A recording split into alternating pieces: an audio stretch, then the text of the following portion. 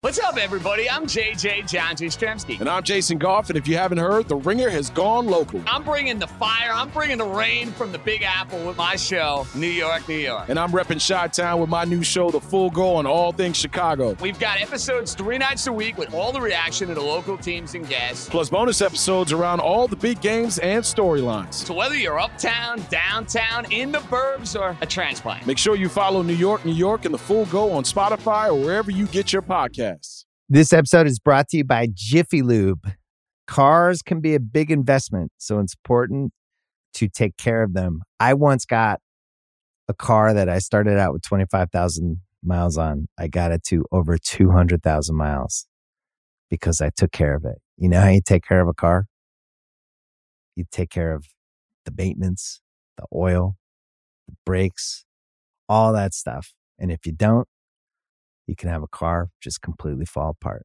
When your car needs maintenance, head to Jiffy Lube. They provide automotive excellence at speed. Get your oil change, brakes checked, tons of other multi-care services. It's all done by expertly trained technicians who actually care about taking care of you and your car. Jiffy Lube, car more. To find coupons and start an instant online estimate, visit jiffylube.com. This episode is brought to you by Cars.com. When you add your car to your garage on Cars.com, you'll unlock access to real-time insights into how much your car is worth. Plus, view its historical and projected value to decide when to sell. So when the time is right, you can secure an instant offer from a local dealership or sell it yourself on Cars.com. Start tracking your car's value with your garage on Cars.com.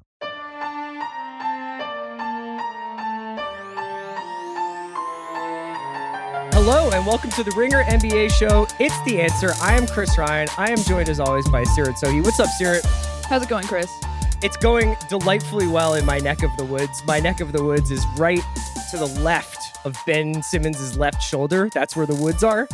And we have a fun show today. His shooting shoulder. Which is it the right shooting arm, though? That's the question.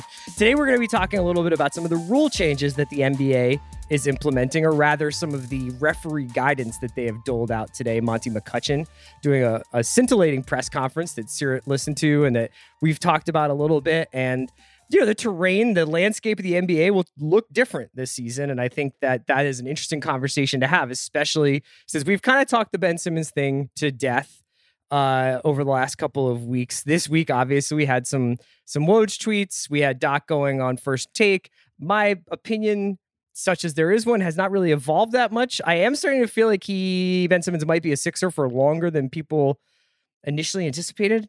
Seerat, have you had any like revelations about this Ben thing? Have you had a change of heart, a calling? You know, I'm at the place where my heart is really just not in it anymore. But why do you think that he's going to stay a Sixer? Well, Doc's appearance on First Take aside, I've noted with interest the Sixers' absolute stone-faced silence on this whole thing. So Doc Rivers obviously went on First Take. He said that he was misinterpreted when he was quoted after the game, where he was asked, can you win a championship with Ben Simmons as a point guard? And his answer was, I'm paraphrasing Doc, although I'm sure Doc would get mad that I'm paraphrasing because this is sort of his point. But to paraphrase Doc Rivers, he was like, I don't know the answer to that question right now. He's saying he was like, I'm freaking out a little bit. We just lost. Like, give me a second to think about everything. Everybody else on the planet interpreted as, no, we cannot win a championship with Ben Simmons as our point guard. So fast forward a couple of months, Ben Simmons and the Sixers, their relationship has obviously fallen apart. There have been increasingly, I would say, high-level media reports about Ben Simmons' dissatisfaction with the Sixers. Woj tweeting this week that he intends to hold out, that he does not want to play another game for the Sixers. I just have a feeling like that the Sixers are just gonna hold the cards that they have, and they're not gonna take a Kawhi-esque deal just because Ben Simmons is unhappy with the way the offseason went for him. So yeah, I mean, I don't really know where the story goes until we get some Daryl Morey state of the team talk when training camp opens. I'd almost argue that Doc's explanation only confirms to me what he felt to be the truth, because he's basically saying that the moment was just so chaotic and I hadn't, had a chance to think about it that I just said a thing. Mm-hmm. Usually when that happens, it's the thing that you actually think that your gut is telling you. You might not have intellectualized why that is yet, but, it's probably what he was feeling in those moments. I'm sure it was similar to what Joel Embiid was feeling. Yeah. Joel has since come out and said, I want to play with Ben. I want to win with Ben. I love our team. So I think that the fact that it has been a one-way river of information kind of coming from the clutch area suggests to me that the Sixers are either waiting for a domino to fall or are just like, you know what? Like playing with an unhappy Ben Simmons is better than playing with a happy TJ Warren and Malcolm Brogdon or whoever it is this like the return package would be. So we'll see what happens there. Also, obviously, I guess it's worth mentioning massive upheaval in the Minnesota Timberwolves front office.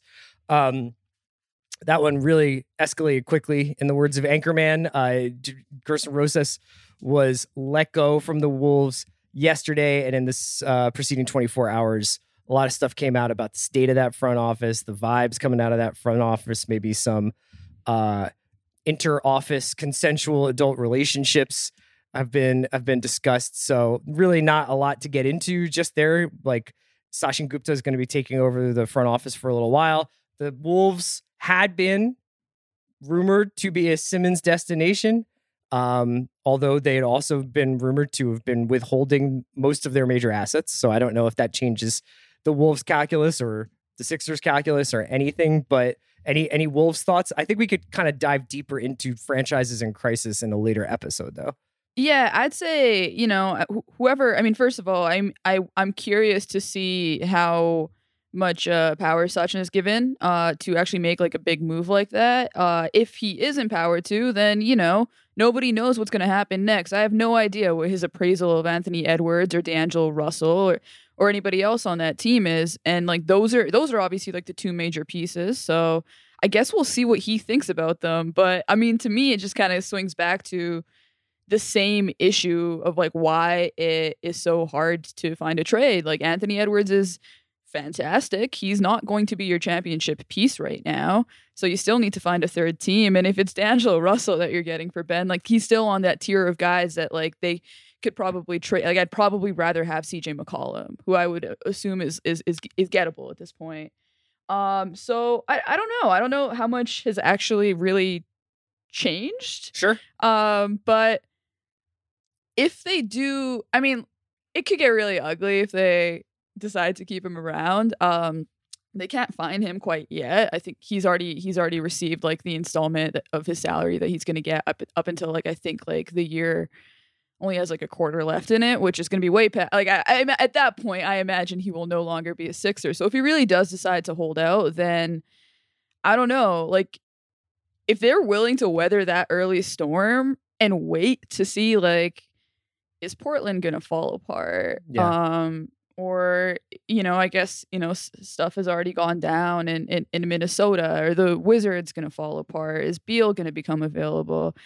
I mean, I don't know. It's easy to say like, okay, just wait it out. But I mean, training camp opens in a week. There's still a week for them to trade him. We'll see. I don't know. I still feel like we're exactly where we were. Yeah, I agree with you. So let's talk about something that has changed, which is the rules governing NBA games. Now, basically, this is not a secret. We've been talking about this, or this has been out there in the ether, that the NBA's competition committee and that the referees, all the stakeholders and how the game is played, we're going to get together. And today, Monty McCutcheon, like I mentioned, who works in the league office and works with referees, came out and gave a press conference with a lot of video evidence to calls that he was going to, that the NBA competition committee, that the league office was going to be recommending that the referees change their sort of change their refereeing attitude. Sarah, why don't we talk a little bit about some of the things that are going to be different in games next season?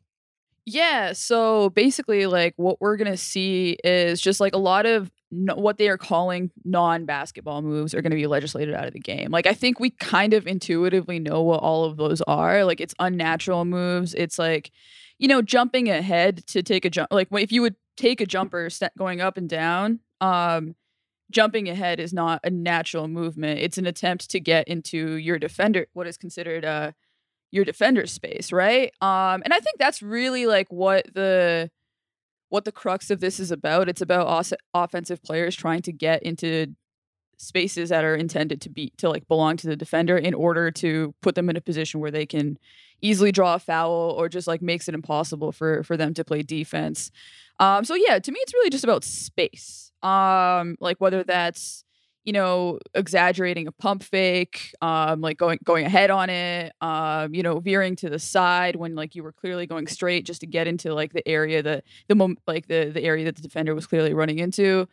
So it's really just a lot about how those things are going to be interpreted and, you know, just allowing defenders to defend. You know, we had a banner season for offense, and this seems to be like the natural, or I guess unnatural. It is a rule that has been imposed on on the sport response to that. Yeah, so I thought it was really interesting. I wouldn't necessarily recommend anybody go dig up McCutcheon's press conference, but I think it's worth noting that one of the things that he said as in his sort of preamble before he started taking questions, basically he gave a statement, took like one or two questions, and then started getting into specific examples of the kinds of basketball or non-basketball moves, as Seerat said, that are not going to be allowed this season. Now, when he says they're not going to be allowed, what he really means is we're not going to call these as defensive fouls anymore. And at a certain point, it might actually be an offensive foul, but I think that there's going to be a lot of sort of open to interpretation for each referee as to whether or not you feel like that's a non-call, that's an offensive foul, or in some cases, that is still a defensive foul. I think that there will be probably all sorts of things going on. But one thing that McCutcheon said that I wanted to kind of jump off of here, because what we're really trying to answer this week on The Answer is how will these rule changes affect the game? McCutcheon pointed out that basically, like the point of NBA basketball, the point of basketball is not to maximize offensive efficiency. It's to make it basically like the sport should be fair for both sides of the ball, for basketball and for offense and defense. And that, you know, everybody loves seeing like the high octane offenses, the scoring is inflated right now. And that maybe is good for the entertainment value of the game.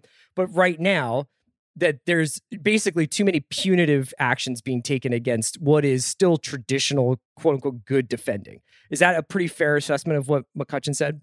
Yeah, I'd say so. And I think this is actually like one of the situations where it's rare that this happens. Like in the history of rule changes in basketball, like most of the changes have happened to, you know, encourage more offense. Or, you know, like, I mean, I'll take us through like a kind of brief, like, history of rule changes in the game. Like basketball, I think I said this on the last podcast when we were talking about the Hall of Fame, was invented so that, you know, players like, you know, any athlete, any person would, I guess probably men back then though, would have a winter sport that they could play that was nonviolent. But it's still a contact sport. So in any contact sport, like a lot like soccer, you have to then balance out, like, you know, maintaining the game's essence with like the natural aggression that happens with competitiveness. And like that is essentially what's like been happening with basketball since it was invented, from like fouls up until, you know, the invention of the 3-point line, you know, the Bad Boys Pistons were the reasons that we now have flagrant fouls to, you know, this. But the rare thing about this is that this is one of the few instances in which offensive play is actually taking away from the entertainment of the game. So that to me is like really interesting. And I don't actually know that this would have happened if not for that. Like if it was just a case of like offenses are just scoring a lot and it's really entertaining and the game is flowing. That's one thing he said too. Like he wants this sport to, you know, look like the sport, but the flow is important alongside the balance. So this is more an attempt to maintain flow, to find a sense of zen. Anybody who's watched basketball in the last 2 or 3 years has lost that sense of zen. Like it is, there's like a weird, like nitrous hit when you get more than 3 possessions in a row going back and forth down the court and there's not a stoppage in play. Now, some of that is just, you know, like the athleticism on display in the court and maybe some of the tactical fouling that happens where it's like a team just understands like, well, it's better to take a foul here than to allow a breakaway dunk or whatever. And we can get into that because that drives me absolutely out of my mind. But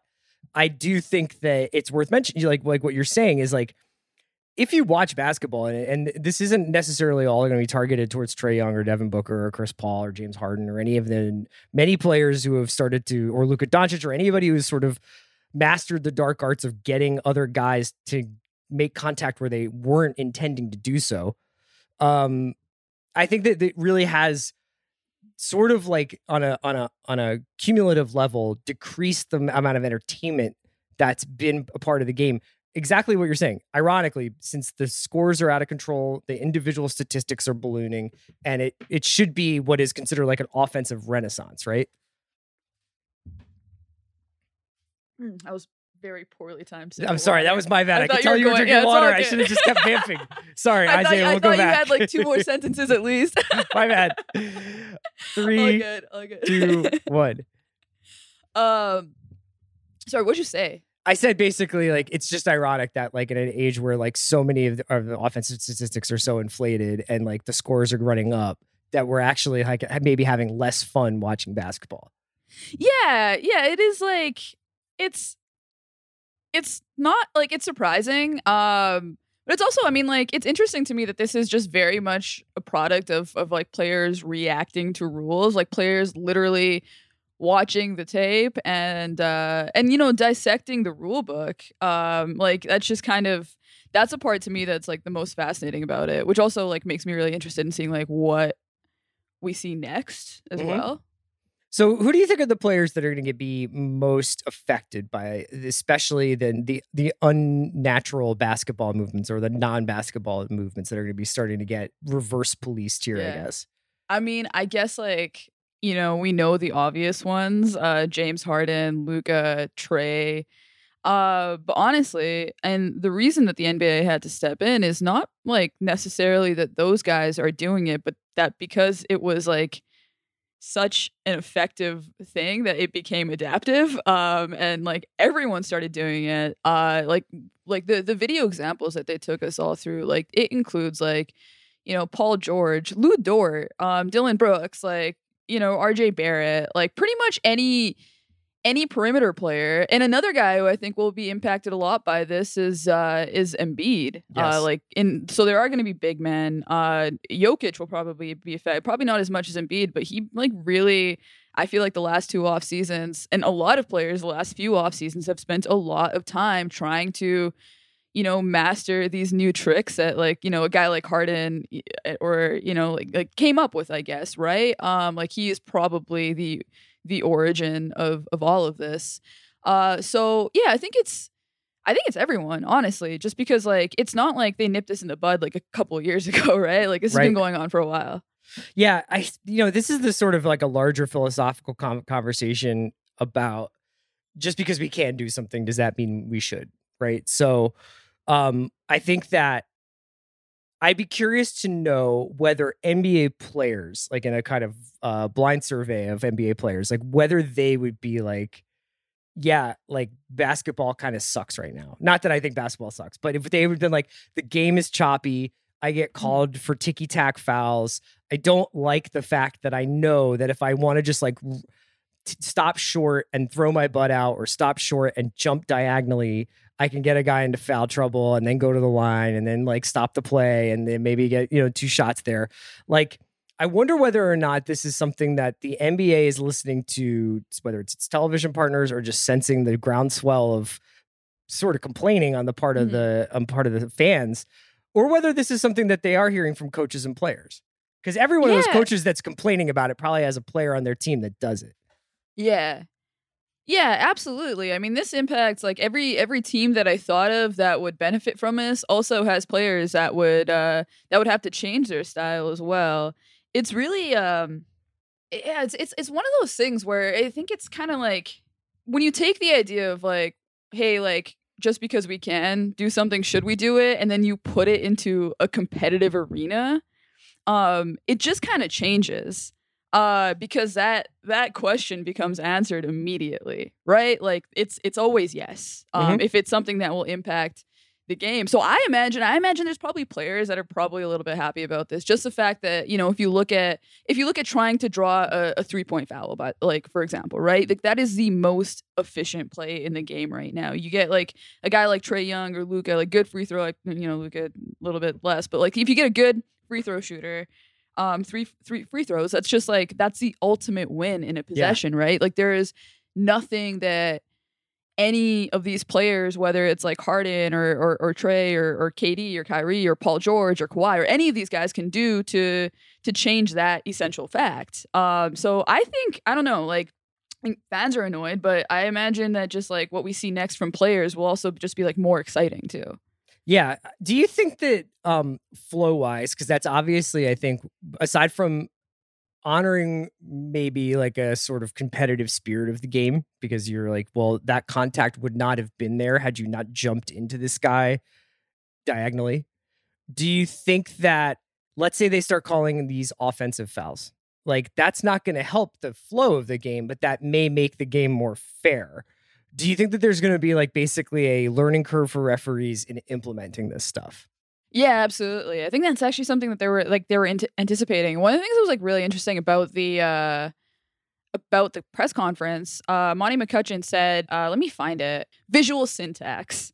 He called it visual syntax, but that's basically just like, it feels to me like your mind slowly learning to process specific movements, and like, the refs are now being asked to reinterpret movements that they've been seeing going on for like the last few years, right? So they started their training on that already. I think like they do it with video. I imagine in like there will be a difference in how it looks and how it feels when they actually get onto the court. But yeah, like that's part of what they're anticipating for sure. And it was interesting because like he compared it to how teams are. Like he kind of said like, look, like we all study the tape. We all want to be really good at this. And a lot of it just is information processing. It's like being able to make an instinct move. Like that's essentially what basketball is too, right? Yeah. Well, the problem with that, I guess, is, and this gets into sort of how we watch the sport, is the technological advances that we have made in sort of perceiving basketball. So when we watch a game on TV now, it looks drastically different than the way it did in 2002 when we first started seeing instant replay on TV. I think that the first instant replay used in the NBA game was in a Western Conference Finals game, a Lakers game, back in 2002, and then it has slowly sort of like become the common language of watching sports, is this sort of slowed down, very, very micro zoomed in, what actually happened underneath this guy's body. What did the ball last touch in the microsecond before it crossed the plane of out of bounds or a touchdown or what have you? Did the ball cross the plane of the goal in a soccer match? And we get like so invested in that. And I think that that's kind of like a governing principle of like what's happening in sports right now, where you are on this like quest for a greater, like the truth about it, or like what is capital R right? Like who is the right champion this year? And it's like, oh, the Lakers have an asterisk, the Raptors have an asterisk, the Bucks have an asterisk. I'm sorry to fans of those teams. I'm just saying that has been talked about, because like had those injuries not happened, this would have been a Lakers year, a Nets year, or what have you. And I think that this idea about getting these calls right starts out from the good place of like, we want to get the call right. We want to know if this guy actually caught a ball. We want to know whether or not the shot went in before the clock went off. And then you just start to get into where the sport itself is this debate about a matter of milliseconds rather than like watching athletes compete with any kind of like rhythm, Yeah. The nature of winning thing is that we're all like kind of starting to explore, right? Is like really, especially with how much like COVID has changed the landscape of the league, and like all leagues really is interesting. Like, because you can give everybody an asterisk, like Lakers bubble asterisk, right? Like Raptors injuries. Like the only like if you go back, obviously like it's easy to give the Bucks an asterisk, right? Like every single team can be, like their journey can be analyzed and discredited in some way. And I feel like that's often what is used to like as that's like why we have these discussions. But like I feel like it's really just a commentary on the fact that like winning just involves a lot of luck and we just shouldn't take it as seriously as we do. But then, none of us would be here. So yeah, I mean, I guess it's a question about whether or not you would ask. I mean, I take your pick of some like Western Conference playoffs series from like the Kobe Shaq era or like the. Well, it's funny that they did it in 2002, right? Like, Right. I imagine if there was, I wonder if there was a reaction on their part to 2001 Kings Lakers series and all the controversy that came after that one. Right. So, and I'm sure every local fan base will have like a memory that's seared into their collective brains about like a series or a play or a game that was rightfully theirs. Were it not for it was taken away by like this guy made the wrong call in the wrong time. Personally, like when I'm watching basketball, I don't really think about a bad ref call for more than a minute or two. Like I think What about when you're watching the Sixers? No, honestly, like, Really? well, I mean, I'm trying to think of like a really controversial Sixers call. There, one thing that comes to mind a lot is just like the fact that I think that the quest for getting these calls right, and this is slightly different than whether or not like Trae Young should or shouldn't be diving and like kicking out his legs or not. But in the quest for getting these things right, you spend so much time on it that you actually suck the joy out of any justice from it. Like I'm not like, oh great, I'm glad they really reversed that call. That was like 5 minutes ago. I mean, you and I did like green rooms during the playoffs where like we would be on the air waiting for like the refs to finish deciding whether a game was like over or not. Yeah. Yeah, that's true. And like if there's anything that like we don't want to be more than mad, it's like bored while mad. Like, that's not a good place to be. I would much rather it be like incandescent because a ref blew a call and then like let my naturally disintegrating memory like take care of that feeling than have it be for 5 minutes. We're going to watch like Matisse Thybulle's finger on a ball, but then maybe Malcolm Brogdon's finger was on a ball. And it just kind of like who touched it at the last possible, fraction of time before it goes out of balance. Like that to me is not watching sports. Yeah, no, it's not. And I think we also like it's ironic that like the replay has also gotten to this place where because not everything is replayed, you often get calls that wouldn't happen if in any other scenario that would be called out of bounds in some cases. But like, when you tap the ball off of somebody else's finger, it usually hits their finger first, right? Like that stuff is just but it's kind of like in any playground that's out on the person who tapped it out. You know what I mean? Unless there's like somebody bobbles it or something like, has real contact with it in between. Speaking of all this end of game stuff and just the extension, did McCutcheon get into end of game, like review coaches challenges and like what will be reviewable and what won't?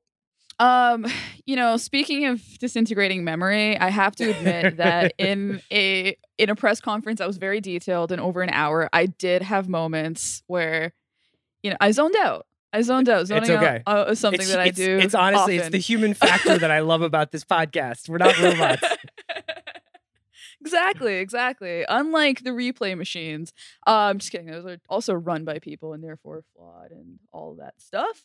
But yeah, I don't think they did, is what I will say. Okay. But it would be funny if all of this just led to more replay, except like the replay is like, hey, did Trae Young, stop in earnest, or did he veer out of his natural path to get, a call on Matisse Thybulle? Yeah. Yeah, right. Do you think this is going to lead to a defensive renaissance in the NBA? Like, do you think? Yeah, do you? So, like, do you think that? Are there any specific defenders that you think will be like back in business, or like, is Tom Thibodeau going to be like reestablish himself? I mean, I guess he already has, but as like the defensive mastermind of his era, like, are there like teams that you think on offense will suffer more greatly aside from the individuals, but like who rely on this kind of chicanery? Yeah, I imagine that like everybody in the league, like Tom Thibodeau is just making me think like everybody in the league is like the Alonzo Mourning gif where they're first pissed and they're like, oh yeah, because you know he's like part of him is like, oh yeah, defense is back, and the other part is probably just like, man, like Randall's like that we just shaved 5 or 6 points off of his average with with this too, right? So I think defenders though obviously have reason to be happy, like they are allowed to play defense. You know, I wouldn't say Matisse Thybulle, for example, is somebody who would be on a renaissance, because that would not be respectful to, you know, the current the science that he is on. Yeah. He's somebody I thought of. Dylan Brooks is somebody I thought of. The Memphis Grizzlies in general actually are really interesting because like they foul a lot. They're young. Brooks and Jaren Jackson were like in the top 5 of fouling in the league, and a lot of it, especially Brooks, like in the playoffs, fouled out of games because Donovan Mitchell took advantage of the fact that he was over aggressive, came off of screens, paused, and then you know, allowed Brooks to bump into him before taking some of these shots. Some of those won't be fouls anymore, not all of them, and that's where the rules get kind of interesting. And I'm like, so for example, that one, if Donovan Mitchell comes off a screen and he just pump fakes straight up, he's good, right? Yeah. If he pump fakes to the side, like has become common and is now considered one of those unnatural moves, and he is then like kind of in Dylan Brooks' natural landing space, that is an offensive foul.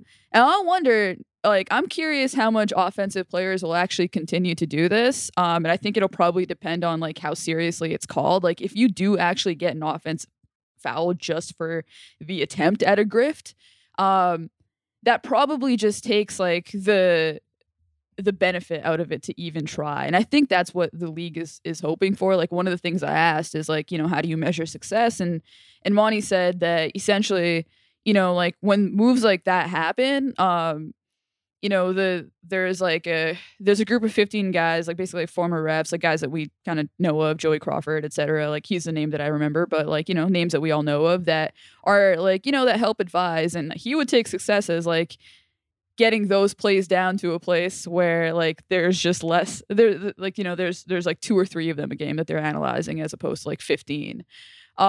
So, you know, that's like where there is like, I'm like curious to see how offensive players, I guess, react to it. And there's like a ton of guys that it goes for. Yeah, you know, I kind of always probably wrongfully assumed that part of this, I mean, obviously like Trae Young has a very unique style of basketball. And like, I think I've grown to really appreciate it and quite like it when he's not playing against Philly. But like, you see some of the stuff he's doing, and a lot of it might be actually just like the difference of his body type to the people who are screening for him and the people who are chasing him through screens or switching off of screens to defend him.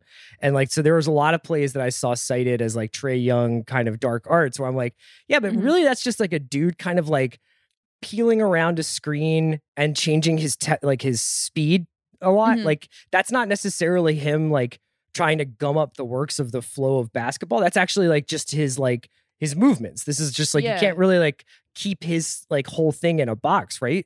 Yeah, they actually showed one that was really interesting that was just exactly what you described. And the point that they made was it was a shot that would actually end up still being a shooting foul for Trae, where he came off of a screen, had Raul Nato in a cage, and he paused, like he was going straight and he stopped, right? And Raul was running right behind him and he bumped into him. That is a case of Trae Young has naturally stopped, like to take a look around. Exactly. Yeah. He stopped because it, you know, it's another thing they said. Like they can't, you know, like if a player wants to stop, he wants to stop. You don't get to interpret why, right? He has naturally stopped, like in the direction that he was going, and Nato happened to be in that direction, and he bumped into him, right? There's another case that they showed of Steph Curry moving laterally, so that he could get in the pathway of the defender who was chasing him. But that defender was actually in correct position. Like he wasn't going to, like he was in a position to not, you know, steamroll Steph if Steph stopped. And actually the analogy they made was essentially like either it's a foul if you get rear-ended by somebody. Just like that, it is an accident. That is a person who is, driving behind you's fault. But if you change lanes right as somebody is about to like stop, where you now are, like that is not that person's fault. Sure. So that's kind of like the way that they're looking at that one. So there's actually, like, if you look back at that Sixers series, like there's still times, like even with these rules, that he would have annoyed the hell out of you, out of Sixers fans, out of like Danny Green, Thibault, anybody else that had to chase him around. Yeah, there was I think if I remember correctly, that was the series where Trae Young was like in like full fast break stride running down the court with the ball, and just like I think actually had like a pretty clear layup and just like stopped short on a dime, and Dwight Howard like leapt over him, but also like tumbled into him and brought him down with him as he like tried to hurdle Trae Young. Yeah, this is like another thing that's kind of interesting about this is like there's a lot of contact on those plays. Like it's like, it's easy to say that this is like because I imagine the injury question was going to come up, but then I thought about it and hey, it might have come up. Disclaimer. Sure.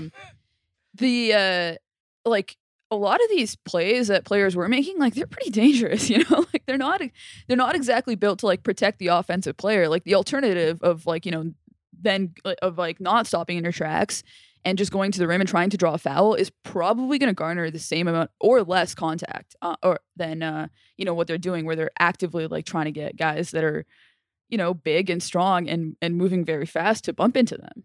So the thing that I was going to say when I brought Trae up, before I got distracted by my own kind of like bit of reverie about him going around screens, was that I was always kind of operating under the assumption that some of this stuff about looking for contact and trying to especially get the type of fouls that you pointed out, the getting fouled on a 3-point attempt, that was somehow being passed down from analytically minded front offices, which now at this point would be all the front offices pretty much.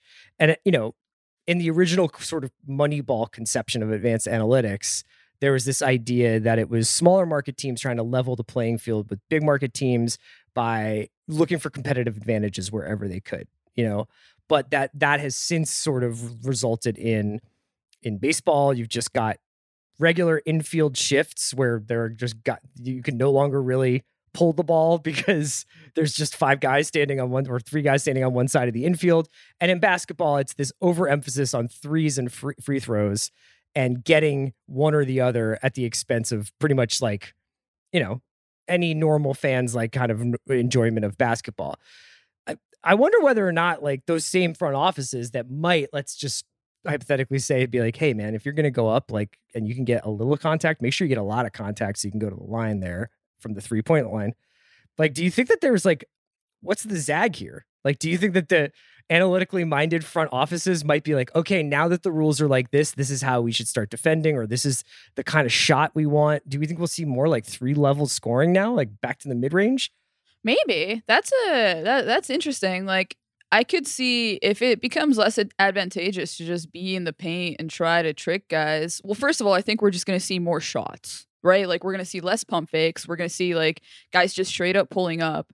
But I think, it could kind of lead anywhere. I think the biggest change would probably just be like defensively, like you can just be more aggressive. Yeah.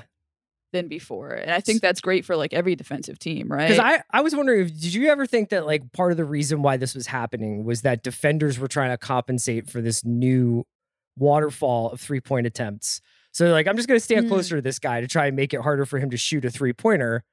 I'm not going to play off of him up anticipating a drive. I'm going to assume that he's going to shoot a 3. So then when I play closer, there's so much more incidental contact because he can come down and it can look like I'm in his landing zone when in fact I'm just guarding him tightly. I'm kind of curious whether or not we'll see any kind of evolution in like perimeter defense, essentially.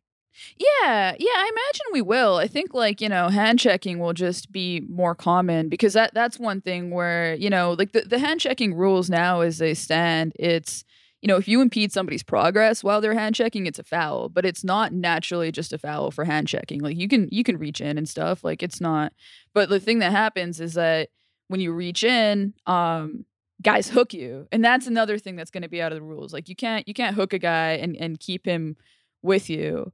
But if you do that, and you're moving, so they do actually like impede your progress, that's actually going to be a side out. Like you can't hook him and then just go up for a shot in the way that like Harden does. They used a Paul George example as well. Right. That's kind of like that became like the new rip through after the actual rip through stopped being allowed. So that's another, but that was another adjustment to the fact that that was like a thing that you couldn't do anymore, right? So it's so I don't funny know, that man. there is like in my garbage bag, it's like all these like bullshit moves that I have outside of like I'm in my bag, like all my footwork moves and like all these like incredible like playmaking moves. But it's like then there is the like I will hook your arm and drag you with me and then like gesticulate like I just got my rib broken. I always hated that one. Oh yeah, it's the worst. It's funny. Like yeah, there is the bag, and then there is like legitimately like the garbage bag. And like for a while, I think players were too incentivized to pull deep into their garbage bags, which we shouldn't be doing, guys. We should be closing them and taking them outside. Yeah, and when possible, recycle. Yeah, absolutely. What didn't they address? What would you like to see change that we didn't change? What's a rule change that you feel like the NBA is begging for but didn't do? Like I'm always gonna have the same answer with this one. Charges. I don't care for them. I don't like them. Especially the one-on-one defender on a defense charge is different. Like if you are, just playing really hard defense and you're staying in front of a guy and they just absolutely pummel you, like that is, that kind of veers into that football tackling territory actually. So I get that, but like the stepping under a guy, like the, off-ball defense charge, the Marcus Smart rules.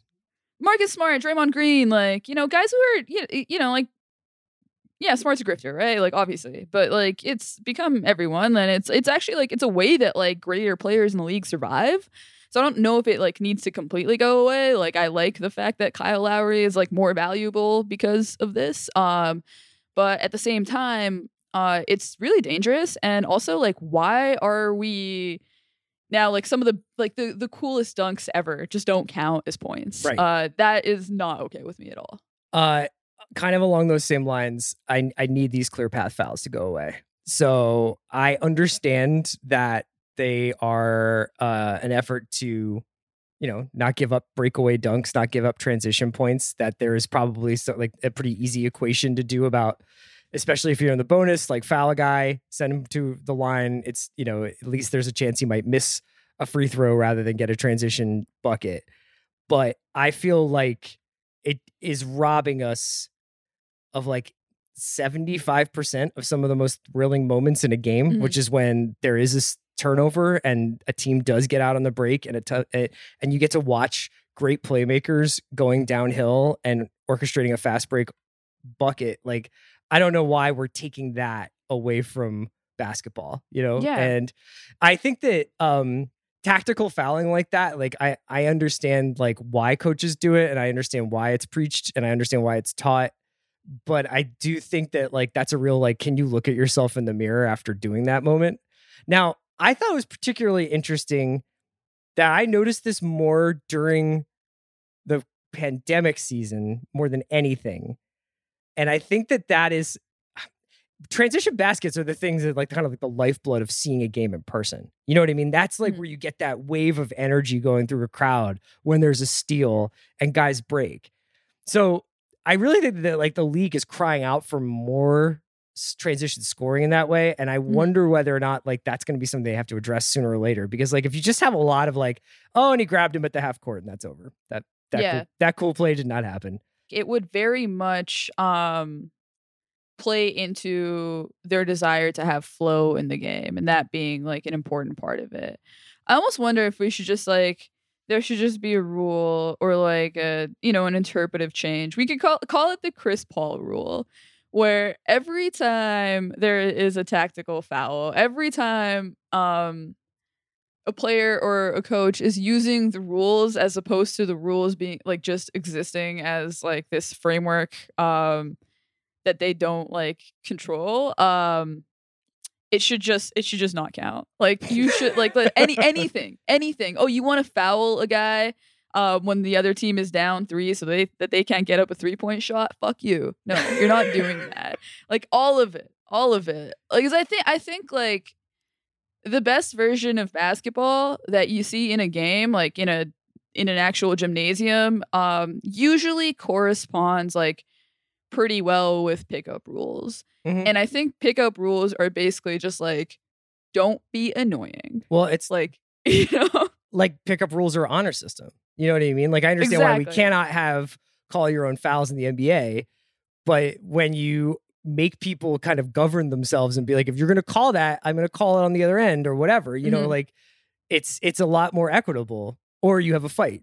I mean, look, I would be a great button on this thing about like basketball being a contact sport that needs less violence. Which kind of takes us away from nonviolent winter sports, which is the origins of the game.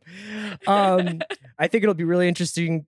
Keep an eye out. Like sometimes it's hard to find reasons to watch preseason other than checking out rookies and stuff. Like keep an eye out, because I think Monty McCutcheon alluded to in the preseason, we're going to start to see these things start being instituted, start being rolled out, and checking out like and seeing like what players seem mad about this, what players seem to be excelling despite this. You know, like what's Trae Young going to do when 25% of his moves are now banned in the NBA?